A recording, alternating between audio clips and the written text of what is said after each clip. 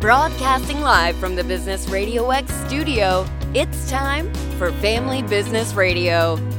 Showcasing outstanding family businesses and the advisors who assist them. Good afternoon. You are listening to Family Business Radio. I am your host, Anthony Chen. Today we have three great guests and businesses coming with us today. First, we will have John Marsh with the Bristol Group. John, welcome to the show. Hey, Anthony. Thanks for having me.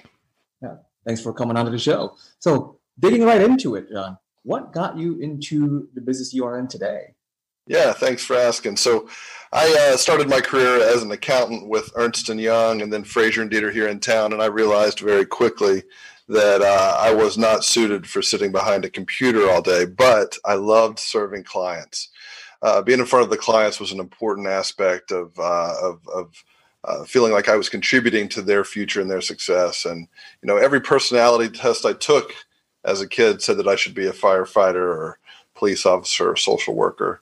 And maybe I just don't have the guts for those, but I do want to add value. So, was with Fraser & Dieter, Ernst & Young, and did the accounting track, and then moved into a CFO role where I was serving, our shareholders and the employees there. And we did a number of transactions, over $360 million worth, and really fell in love with M&A. So really here now to bring that, trust before a transaction to my clients and add value to them as they really transition ownership on one of their most important assets, their business.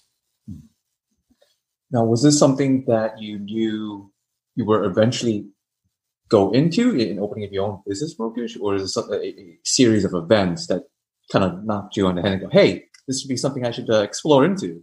Yeah, no, that's a good question. I don't know if there's a good answer for that other than, I had the ability to look back on my career and really say, hey, what did I enjoy doing and where did I feel the most professional fulfillment? I'm a firm believer in that. Work doesn't have to be a 4-letter word. You can enjoy what you do.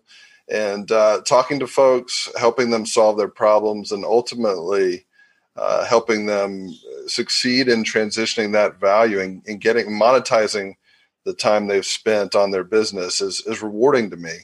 We at the Bristol Group are success fee based. So we don't charge for our brokers' opinions of value. We don't do consulting or we don't trade time for money. We obviously, as a part of that relationship, are happy to give our advice. But we really, we get paid on a commission and that success fee. So we get paid at the closing table when the client is hopefully getting a sum of money that they're happy with. That's when we get our fee. So we're aligned from that perspective, and that it really needs to be a win-win-win. So I kind of took your question and ran with it. There's really no one thing in my background that led me to that, other than I feel like this market is a little bit underserved. When I left the spine company that I was with for 10 years after a sale to a private equity firm, I decided that, I really wanted to do my own thing. And this business brokerage, M&A advisory, was a good progression for me. So I guess the universe kind of led me into this. Although I am a little upset that the universe decided to lead me into it in January of 2020. But we have seen some really exciting things for our clients during these challenging times. So it's been pretty good. So can you tell us a little bit more of what is the Bristol Group for those who are listening who might not know? Yeah, so the Bristol Group's a boutique brokerage firm. We've got brokers around the country. So I'm an affiliate of the Bristol Group. So I own and operate my own practice here in Atlanta, Georgia. But I thought it was important for me to have some back office support, some marketing support, and a group of like-minded individuals to bounce ideas off of. I also think it's important for a client that they get the support of multiple brokers who can come at this from different perspectives. So while I feel like I'm very capable, it's also nice to have a team that, hey, I've got a situation that I haven't seen before. How would you approach this? And we've got a group that really teams up and helps each other solves those problems together. So, another aspect of it is we're doing brokers' opinions of value, and we want to get those right. The goal of that broker's opinion is to show the most probable sales price for the company. And it's important for that to go through review. So we send that up. Multiple brokers within the office look at those brokers' opinions of value before I share them with the client. So the client gets the personal attention from me, but they also get the support of a larger organization. And the biggest thing, Anthony, is the Bristol Group has a large number of pre-qualified buyers. While we expressly represent our sellers, that's who we represent, we also have to be working with buyers so that we have a better chance of selling those businesses more efficiently. So that's part of the reason I joined. These guys have a great group of pre-qualified buyers, including strategic, financial, and individual acquirers. And that was another aspect, getting together with a group that has developed a great reputation and a great network was important to me. So what is kind of your overall service offerings other than, of course, representing the seller? Yeah. So again, trust before the transaction. So I'm here to be a resource for my clients, whether they're ready to sell tomorrow or in the next 5 years. So we are only compensated, like I said, on the success fee model, but we are also here to help in any way that we can. Obviously, we're knowledgeable about what makes a business sellable. So it's important that a business owner enters into a conversation with a trusted advisor like the Bristol Group, like me, or someone else out there who can help them understand what changes they might need to make today to make their business more valuable when they are ready to sell. So we see a lot of different things daily. And some of those things are lessons that we like to pass along to our clients so that they might not make the same mistake, or their best practices. Well, we might see something in a client's industry and pass that knowledge along, of course, under confidentiality to other clients who might benefit from making changes that we've seen in successful transactions. And then what is kind of the importance of working with a business broker? What if someone says, oh, well, I can just look for businesses by myself? Yeah, and that's great. But it's proven that you're going to be more successful. You're going to sell your business at a higher price, and you're going to sell it faster if you work with a qualified expert who focuses on this. Just remember, a business broker usually helps you in many phases of selling the business. You can't just put a for sale sign out in the front of your business. You can't advertise to your employees, customers, and vendors that you're for sale. That can obviously have impacts on your go forward business if you can't reach a deal. But a business broker is going to maintain that book of qualified buyers who are looking for deals. We're also going to determine the most probable sales price. We're going to help you negotiate a letter of intent. And the selling process, as you can imagine, is very emotional. We're working with business owners who've, in a lot of cases, built this from nothing into something that's substantial. So it's hard for them to remain objective.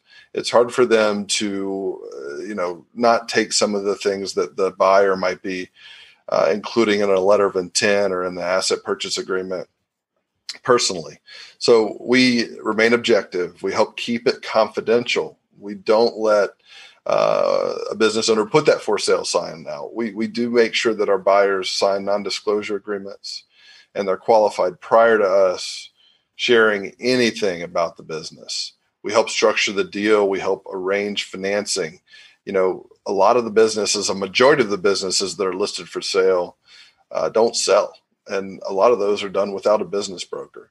So it's important for us to not only help the seller, but it's also important for us to be a resource for the buyer. We work with bankers. We work with insurance agents. We work with attorneys. So we've got some background. We do this every day. A good business broker will help you sell your business the right way, help mitigate your risk, and help you they'll ultimately increase the transaction value. So since you mentioned about the selling price or business owners who are looking to sell and sometimes, of course, we can't help you emotionally invest in coming in with more of an objective analysis. How do you determine the selling price of the business? Yeah. So one of the things that we do is determine the most probable sales price. And we do that through a broker's opinion of value.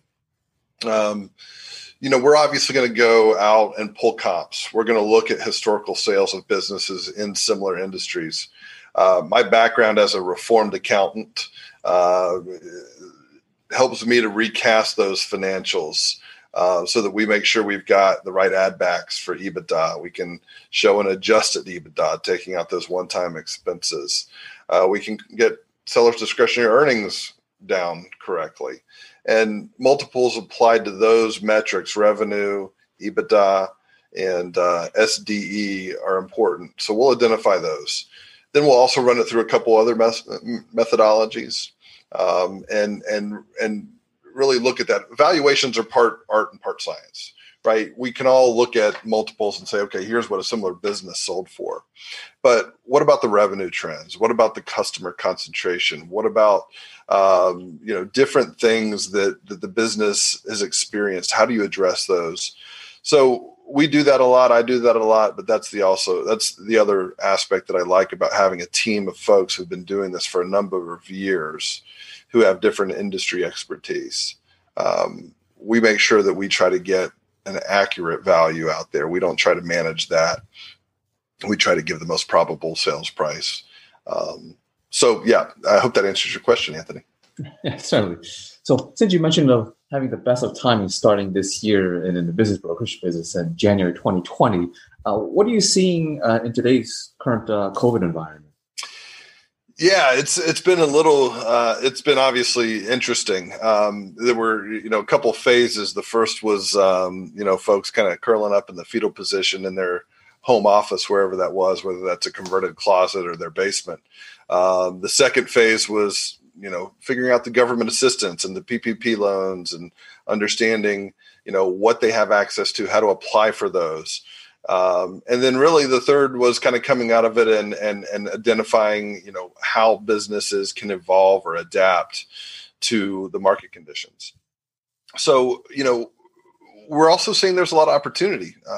Buyers are out there. I've got 2 deals that are recent that went under a full price letter of intent in under a month, both of them.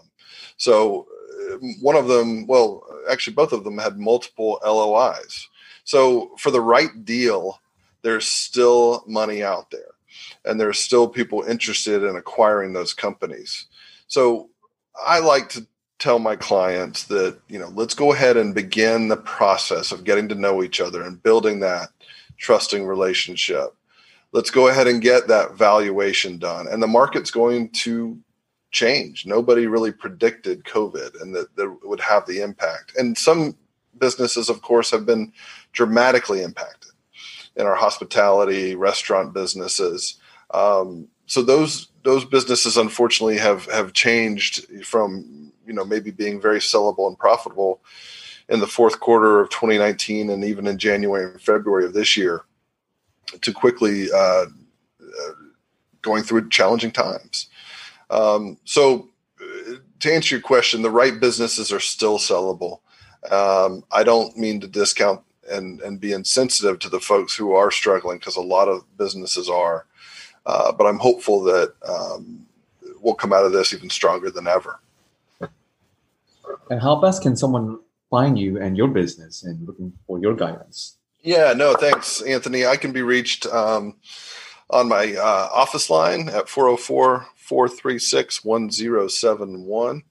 Folks can reach me via email at jmarsh@bristolgroup.atl.com, or they can go to the website, which is bristolgrouponline.com. I can also be found on LinkedIn. I've got my COVID cut going on there. I shaved my head and grew a beard. So I need to update that photo. But yeah, phone, email, LinkedIn, they're all great resources. Yeah, so I can piggyback on that. I got a COVID cut as well, Barb Buzzer. And then, our listeners can't see us right now, but I think everyone can relate working from home? Well, one thing I learned very quickly was that my wife is an amazing person, which I knew before, but I learned that she's not a great barber. So I had to buy a mirror from Amazon and handle the maintenance on the backside of my head myself. I'm joking. I hope you edit that out of this. Yeah, we'll get on. Well, thank you, John. Thank you, Anthony. Thanks for having me. Now, next guest, speaking of accountants, we have Cheryl Glazers with Glazers & Associates. Hi, Cheryl. Welcome to the show. Hello. How are you? I'm doing well. And yourself? Great. Thank you. Mm-hmm. So getting right into the thick of things, what got you into accounting? Well, I did the corporate thing. I worked for 2 large Fortune 500 firms and then went to work for some small independent companies. And I learned a lot from both sides.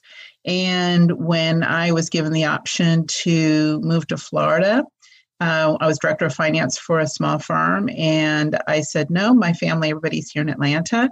So that was my time to say, I think I'm ready to go out on my own. And that's what I did. Started out in the corner of the living room with my desk and computer and said, okay, I'm going to hang my shingle, so to speak, and just started calling friends that were CPAs and said, hey, you have any clients that need accounting work done? And that's how it started.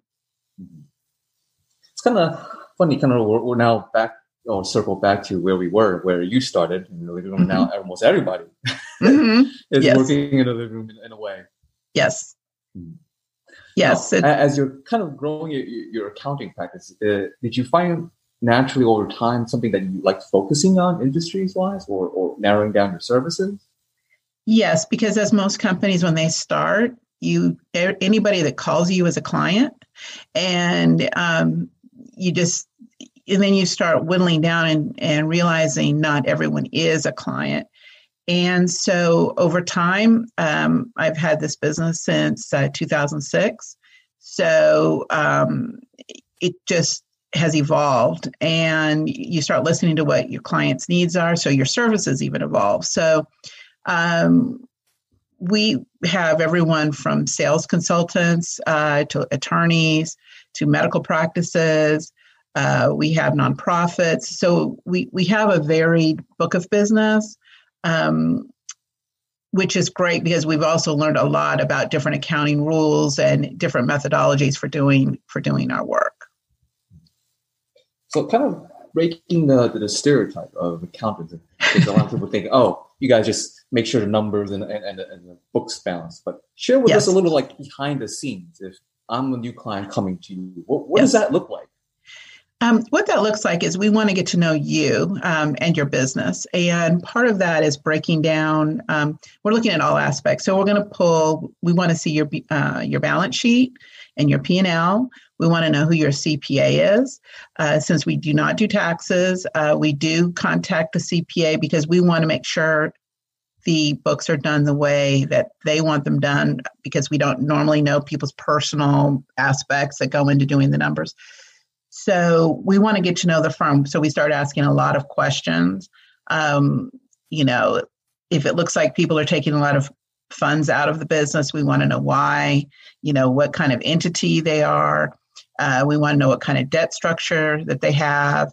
It's just various things like that we're doing with our client, because believe it or not, every client is different and everyone has their own little quirk or their own little reasoning for things.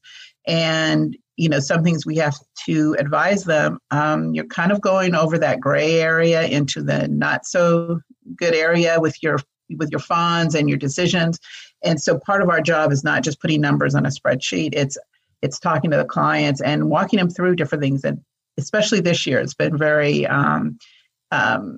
worthwhile with trying to really help the clients with PPP as much as we can, and just trying to keep things so clients know where they are with their numbers.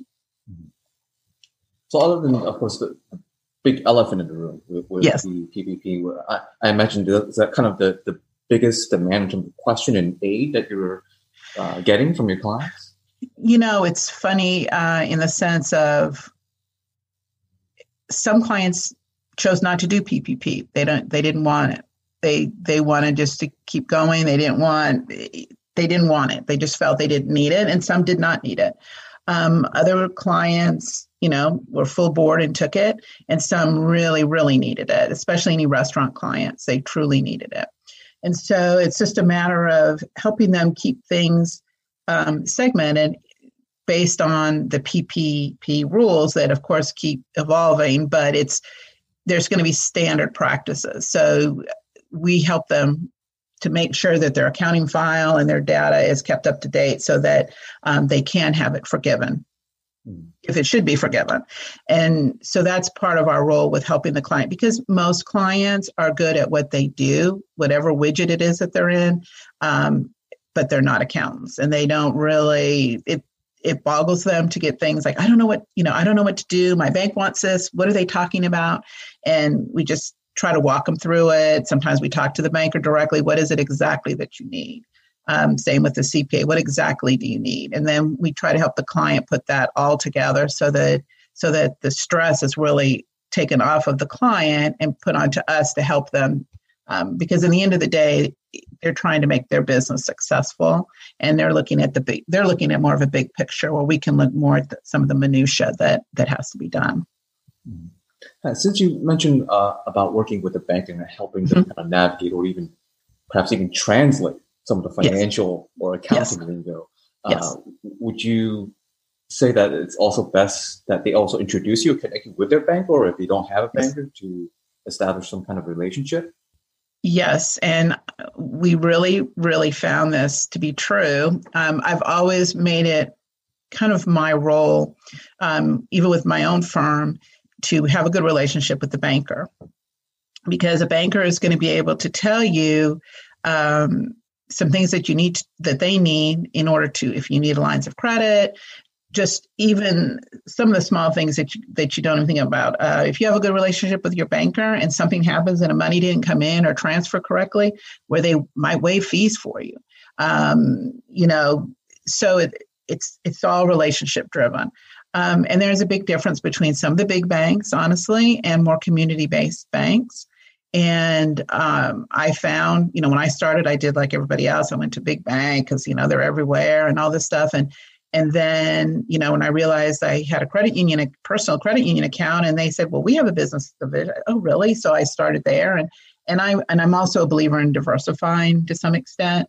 So I don't keep all my eggs in one basket. And so I think so you have a good relationship with a couple bankers, and because every bank has different, interest rates they might pay or different fee structures. But I truly believe, example with PPP, clients that were with some of the huge major banks couldn't get a banker on the phone, couldn't talk to a banker, didn't know what to do. They were directed to go to this website, and they're not numbers people. So they're like, what do you mean a website? I don't even understand what you need. Versus some of the smaller community banks that I work with, they would email me like, hey, I need this from your client. Can you send me this report? We're trying to get this loan through. Sure. And so, of course, the client's given approval for us to do so. And we're working directly with that banker. And some of my clients were able to get things approved in less than a week. I mean, it was just, some of it was very quick because they were through the week, we're getting things to them so that when they knew it was going to be released, it's basically, okay, it's funded in 2 days. That's a big difference. And so, so I do like working with some of the smaller community banks for some of those reasons. Well, you kind of answered the next question I had. It was kind of explain to us or give an example of the differences in having a relationship or robust relationship and not. And it sounds like there's a world of difference right there in terms of the service. Yes. And I think that, and some people require a large bank. And so some of my clients do have one big bank they work with, and then they'll have a community bank for some other things. And I think that's fine. I know that my business is relationship driven, and I feel that I want to work with bankers that are relationship driven and not just a number. I don't want to be number 1 million that came in the door. And I like when I walk in the bank, when you can walk in a bank these days, that they actually know me, and I don't have to fill out deposit tickets. They already know who I am. They've pulled it up. They may just ask, which account do you want it in? Boom, and you're done. I can email and say, hey, I have a question on this, and I get a response, within a pretty short period of time. And so, so I think that's a big difference. And that's not to knock large banks, because large banks actually do, they have a service to the community. For some clients, I think it is worthwhile for them to work with smaller banks. Mm-hmm. So kind of looking into the future then, what is one thing that a business owner can do that would have a guaranteed impact on the business going 2021 and beyond? One of my biggest things is to understand their balance sheet. People love to pull a P&L and say, oh, I have this, and then they don't understand how come this isn't what I have in the bank. And, oh, my P&L says I made $100,000, but I only have $10,000 in the bank. Or clients that call get excited because they got it, somebody paid them. And you have to remind them, well, yes, but you have these contractors to pay, you have these debts to pay, you have tax to pay or something. And, I'll have a client that'll say, well, I really don't like talking to you. You've kind of not made it really nice that I just got a $30,000 check. And so we're big on, we start with a balance sheet and really help them understand their balance sheet, where their money is, where their assets are, what loans they have. People tend to forget the debts that they have, forget that is pretty impactful on their business. And so part of what we do general accounting and bookkeeping, but we also really try to help the client understand their number, doing controllership, they may have staff members in their office, but we act as accounting managers. So their person in the office, we're checking behind them, sort of as to audit proof things, asking a lot of questions, but then their staff person also can come to us. So we try to help the client. I look at it, I work for Fortune 500, and there's a ton of us accountants that were working there. And I try to think of it for the smaller to mid-sized company to have that Fortune 500 feel about their business, that they can call somebody and ask, like, I don't understand why this is like this. And then you can break down, well, it's these entries, or this is what you did. Is this correct? And then, sometimes you find like small things, but they're paying subscription fees that they forgot they've been paying for years. And it's like, well, you're paying $200-$300 a month in various subscriptions, and people don't look at it because it's $200 or $300. But it's some of the small things, and some of the things, travel and meals out, and how many times they go to coffee every day. And you start really talking to them, and they are like amazed because they kind of forget, or how many people have access to their business credit cards, and where's the money being spent, and is it being spent correctly? So it's part of asking a lot of questions so the business owner can, think about their business as a whole picture. Sounds like you're going to a complete diagnosis, a whole body for the business. It really is, because, as a business owner myself, I understand I have a lot of roles to play. You're selling, you're doing your own numbers, you're doing marketing campaigns, you're an HR person. You have all these roles to play. And so that's why, one of the reasons I do the outsourcing is because a good bit of business owners don't really know accounting and finance. So by outsourcing it, they get the benefit of, like you would have at a Fortune 500 company, but on a fractional basis, because they don't need a full-time person to do controllership or accounting or bookkeeping services. And that's where we can help them so that they can worry about whatever their services that they're selling and working on every day. So if someone is looking for a relationship with their accountant and someone who's able to look at the whole big picture, how best can they find you? Well, they can find me. I have a website, blasebusiness.com. They can also contact me by phone. It's 770-852-8734. My email address is Cheryl@blaseaccounting.com. And Blase is Blazej. It's Blaze J. It's the best way to describe it. And those are the best ways to reach me. Great. Well, thank you for coming, Sharon. Thank you so much for having me. I really appreciate the opportunity. And to wrap it all on up, we have our stylist, the style educator, Valencia Hahn. Welcome to the show, Valencia. Hi, Anthony. Thank you so much for having me. Thank you for coming to the show. So kind of digging right into your story. What got you into becoming the stylist you are today? So I have my own experience with a makeover transformation, if you will.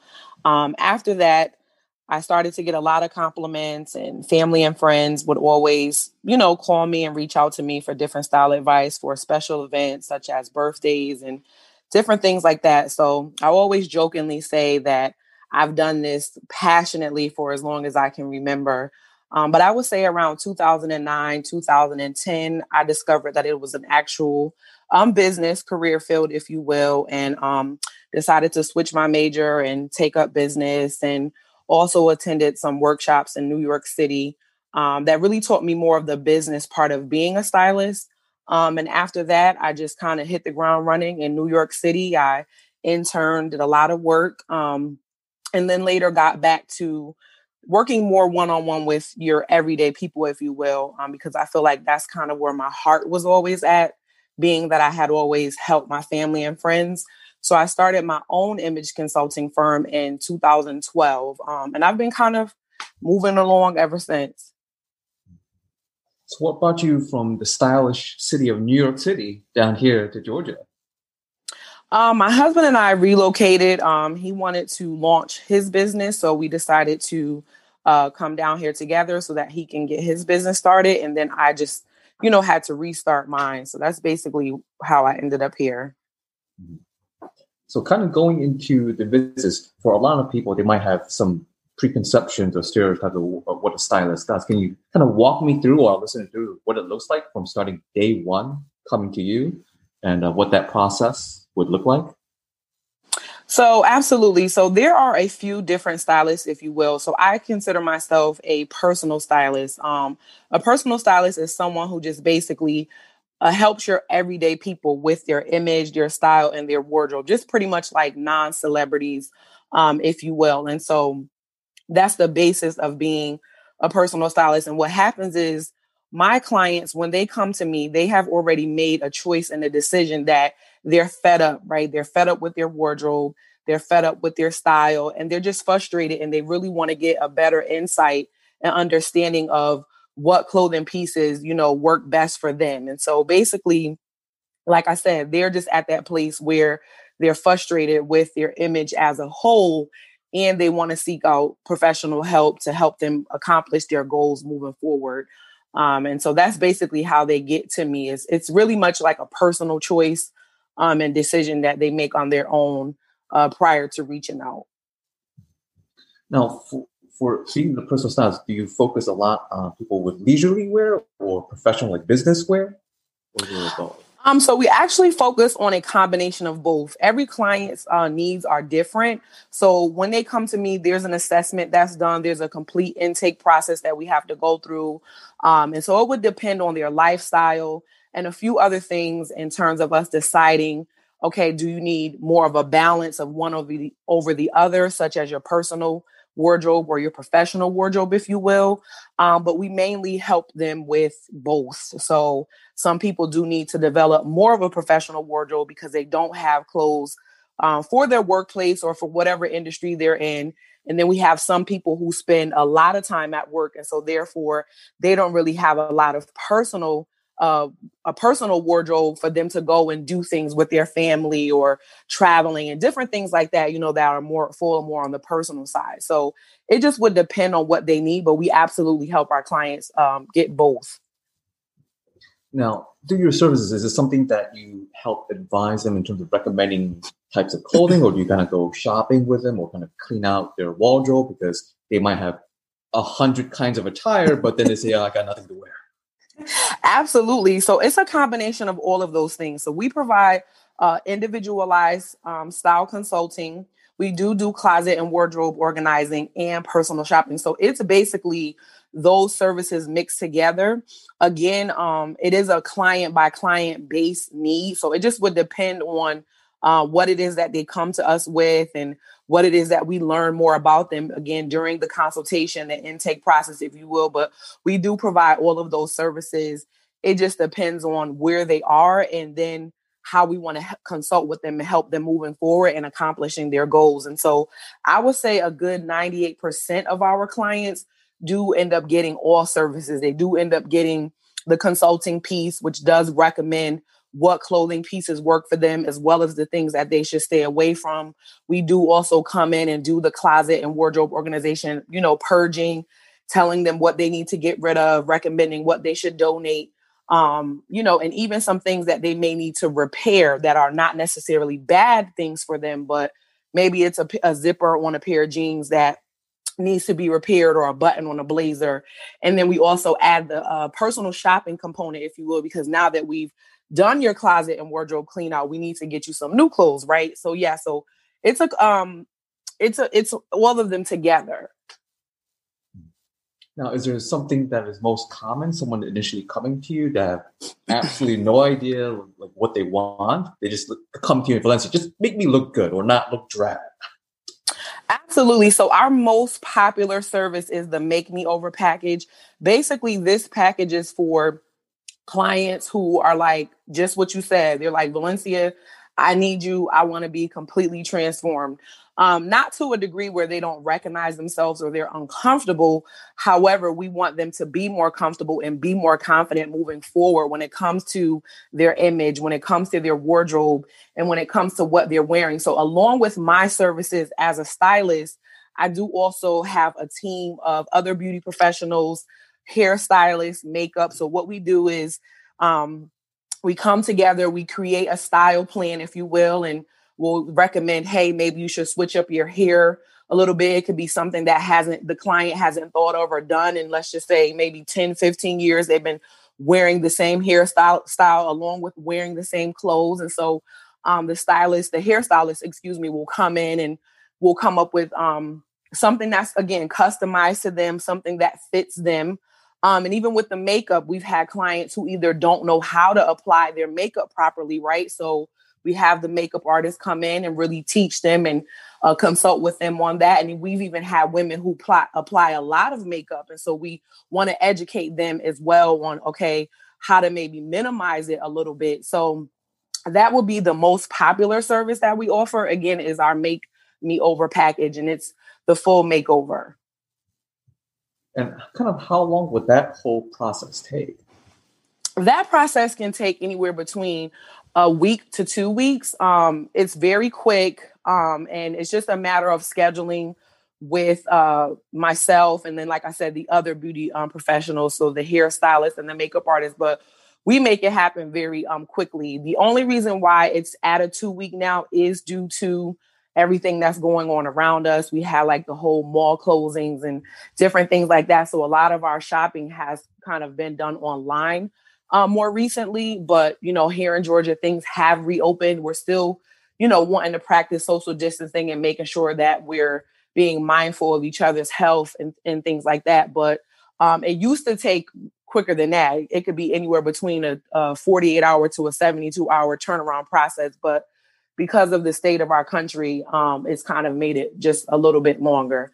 But to some people, that may not seem long. That's 2 weeks still may be quick. Yes. So kind of looking into the new environment of doing business, particularly for you, where it sounds like you would have to at least be there in person for the client going through this process. What's the new process that you're putting into place now? So the great thing is that we have been able to successfully service our clients virtually. I did have a virtual style package about 5 years ago, but as you mentioned, it is a very personable service. And clients prefer to be in person. I love to be in person with my clients. I'm a people person myself, and you just get that full on experience. But I relaunched it, and it's been very helpful. It's been very successful. Initially, it was kind of like a little weird, but we've been able to work through it. Thankful for technology. And along with that, it's actually been able to help us to reach other clients that are not in the immediate Atlanta area, if you will. So we've been able to service people in other places. So it's definitely had its pros as far as, growing the business and attracting more clients from other places, and definitely making sure that we're still offering that A1 service to our clients. So I miss my clients. I miss being in person with them and working with them, but I'm still grateful that I can utilize the virtual experience to still help them meet all of their needs. So kind of going into, in the beginning, you mentioned about some people come to that conclusion themselves that, okay, I need to probably freshen up my wardrobe, or I need to look a little better or feel more comfortable. How does one begin seeking out for someone like yourself? Is it something through a referral base, or do they look for you online? How does one start that journey? So in the beginning, it was definitely a referral base. Before I moved down here to Georgia, it was a referral base. People were familiar with me. Everyone knew me. Everyone knew what I did. And like I mentioned earlier, I got a lot of compliments and things like that. But now that I'm here, it's been a combination of both. It's been a combination of people finding me word of mouth. And it's also been a combination of my networking online. So I've been able to leverage both, if you will. So kind of going with the referrals, it's because someone mentioned, hey, do you know a stylist? Or, well, I'm a guy, so I don't know how I could ask or say this without getting into trouble. But no, you're good. But I say, well, I know someone could probably freshen their wardrobe, but I don't know how to broach it. So how would you recommend a guy to kind of touch that touchy subject without offending anyone? No, I love that question, because I know that when we are dealing with image and the level that I deal with it on, right, it has everything to do with the way people dress, which means that it has everything to do with trusting me with your body, right? And our bodies are an intimate thing to us that we don't want to just share, or we don't want to just come out and say, hey, I don't know how to dress. And so there can be a lot of different insecurities there, if you will. So it does take, that's why I say it takes for someone to make that choice. But to answer your question, it's basically like my clients are my walking billboard. And so when we provide our clients with any sort of make me over services, any sort of consulting services, people are going to see them. So that's just like if you were at work today, or, maybe if you showed up with a client and the next time someone saw you and you look complete, they'll be able to tell in a positive way, like, okay, something is different. It's almost like a wife going to get her hair done differently, and she comes home and her husband's like, wait a minute, something's different, but I like it. So it's that form of, my clients are like my walking billboard, if you will. That's just how the referral process, or the conversation starts, if you will, of like, what did you do different? I see that you look different, you look amazing, but what happened? And then they're like, oh, I went ahead and hired a personal stylist. This is her name. This is her information. And from the online, viewpoint, I'm posting my client testimonials. I'm sharing their reviews and their experience with me, right? And so I'm also sharing my knowledge and my expertise in an authentic way, so that people are like, oh man, I love how she said that. It's not like she's stepping on my toes when she's sharing style advice or tips on how to dress and things like that. So it makes them feel comfortable. It goes back to that trusting. So with me being my authentic self and sharing the information in a way, it makes people feel comfortable, because I'm not judging, and I'm also not like, shaming anyone. It's almost just like, hey, if you don't know, it's okay, and I'm here to help type of thing. So to answer your question, is mainly my clients are my walking billboards. And then the way that I'm presenting the information online, it makes people feel more comfortable. It makes people feel more interested, because there are a lot of stereotypes about people who are in any sort of fashion or beauty industry, if you will, that we can be stuck up, or, the way that I don't know if people just feel like we're just out judging people all day. I don't know, but there's a lot of different misconceptions about how we behave or how we act. And I've even had people say to me, you don't act like a stylist. And I'm like, well, what does that mean? I guess it's just maybe, my disposition. And again, I'm a people person first. I like to have fun. I know when to be serious and how to take care of my business. But it's just the authenticity, I think, that shines through that. And it makes people feel okay with having a conversation and letting me in and working with me eventually. Well, out of all that, what I specifically worthy of note is in terms of your clients being your personal billboards is I think the strongest litmus test that you mentioned was when the husband notices it. so that I think that's the highest litmus test or compliment someone can get. Right. So if someone wants to get their husband to notice, how best can they find you? They can definitely find me on the web. My website is valenciaholland.com. And I'm going to spell my name. It's VALENCIA, and it's Holland, like the country, HOLLAND. They can also contact me directly at my telephone number, which is area code 203-936-8864. I know I did not change my Connecticut number yet that I'm in Atlanta. And then they can also contact me via email. And that's info at my name again, valenciaholland.com. Well, thank you, Valencia. Thank you so much for having me, Anthony.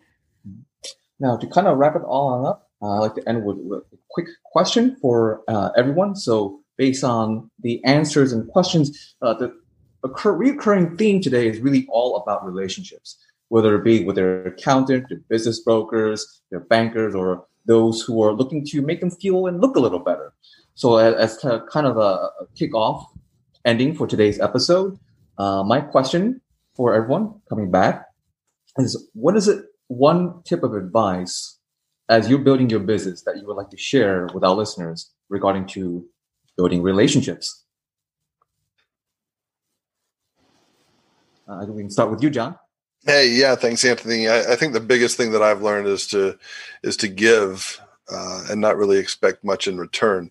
I'm a big believer in you kind of get what you give. So I'm really trying to give as much as I can, and I know that it'll come back to me. So check out The Go-Giver by Bob Burg. It's a great book. But yeah, I guess that's my little tidbit. Great. Thank you. And Cheryl? Great. Yes. And I love The Go-Giver, by the way. I've read all the books. I think that also it is building the relationship with your client and understanding what your client needs, because sometimes they don't know what they need. And that goes along with any, also we do things with different charities. It's to give back to our community, and that we're not just quote unquote accountants. And that's big for us. Accountant with a personality. Thank you. And Valencia, closing it up. Absolutely. So I would say the biggest thing is to be selfless, and to just having pure intentions when you're meeting people. I think that's the best way to establish relationships, and just to be in a place to serve others. And again, making sure that their needs are met. And I have to agree with John that, whatever you give out, you will most definitely receive back. And so it's better to give than to receive. And so that's just how I feel about it. Well, thank you. Thank you, everyone, for your advice, and for our listeners, thank you for listening in. This show is sponsored by yours truly, Anthony Chen, with Lighthouse Financial, securities and advisory services offered through Royal Alliance Associates, Inc., RAA, member FINRA SIPC. RAA is separately owned, and other entities or marketing names, products, or services referenced here are independent of RAA.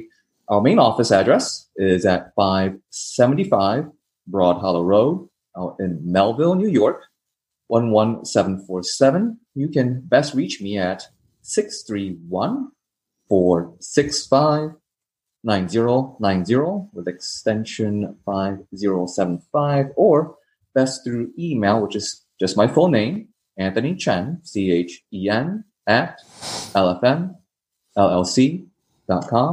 Until next time, thank you for listening to Family Business Radio.